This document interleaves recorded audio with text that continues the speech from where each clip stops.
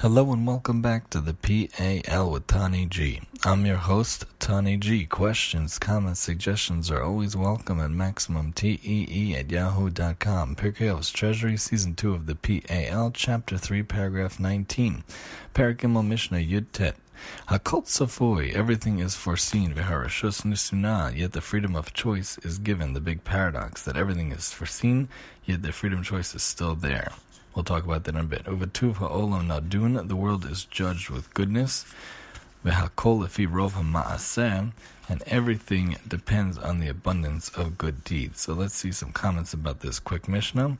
Everything is foreseen. Rambam and Rav Yonah explain that all of man's actions, past and future, are known to God. He is aware of how man will act long before man even thinks of acting. King David stated this cardinal truth: "O Hashem, you have scrutinized me, and you know my sitting down and my rising up. You understand my thought from afar, even before I conceive it," from Psalms.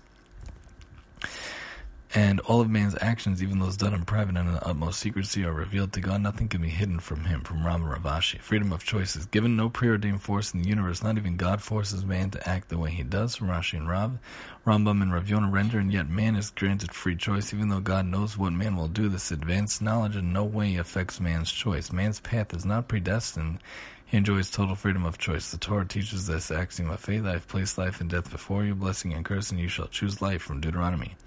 Machatzis Ricci emphasizes that this is a fundamental concept of divine providence. Although God foresees the course man will adopt, this in no way restricts his complete autonomy to do as he pleases. Nothing is imposed upon him, and God's foreknowledge in no way impedes his free will.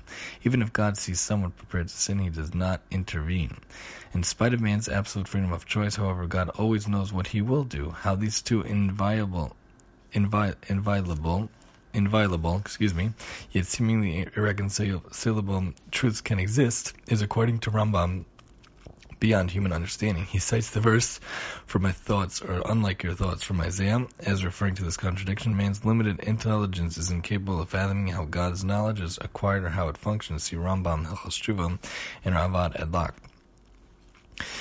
At the bottom, free to change. Sometimes we are spiritually paralyzed by others' perception of us. We tend to adopt a desired self-image which does not allow us to pursue a true spiritual identity. This Mishnah inspires in us the courage to become different people. Even God's foreknowledge of our actions, which is exact and irrefutable, need not be an insurmountable obstacle to our will to change. Certainly we should not allow our fellow man's narrow view of us to confine or limit what we can become.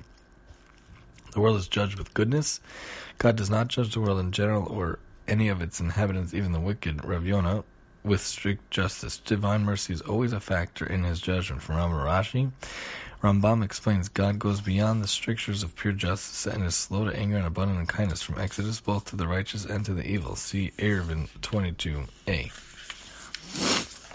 And let us move to the next one. And everything depends on the abundance of good deeds. Man is condemned or acquitted on the basis of the quality of the majority of his actions, good or bad, from Rashi. Rav and Rav Yonah alternatively offer everything, meaning the scope of God's mercy is commensurate with man's deeds. The more good deeds he does, indicating his desire for good, the greater degree of divine mercy he is shown. Even the wicked are beneficiaries of divine goodness, although not to the degree that the righteous enjoy it. Let's go to the bottom. Enduring love, Rebbetzin Rishel Kotler, widow of the late Rabbi Shneur Kotler, Rosh Yeshiva Lakewood, is a woman of formidable emotional and spiritual strength who overcame the doubly tragedy of losing her husband and gifted son to cancer. We should never know from such things. A woman she knew who was only marginally committed to traditional Judaism had also had many strains placed on her faith. She asked the Rebbetzin, "Isn't it enough already?" The Rebbetzin replied, "A compassion that God still loves you. If he had given up on you, he would stop the pitch that blows long ago." And a call from above.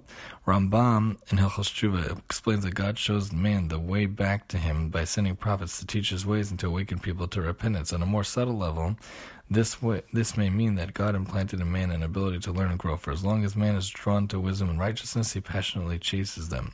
This is what the sages taught. One who attempts to purify himself is given divine assistance in his search for purity and truth. So a small Mishnah, but still very wise sayings, as we see throughout the whole Pirkei Avos. And join us next time as we talk about things given on collateral and a net spread over the living on the here on the PAL with Tani G. And I'm your host, Tani G.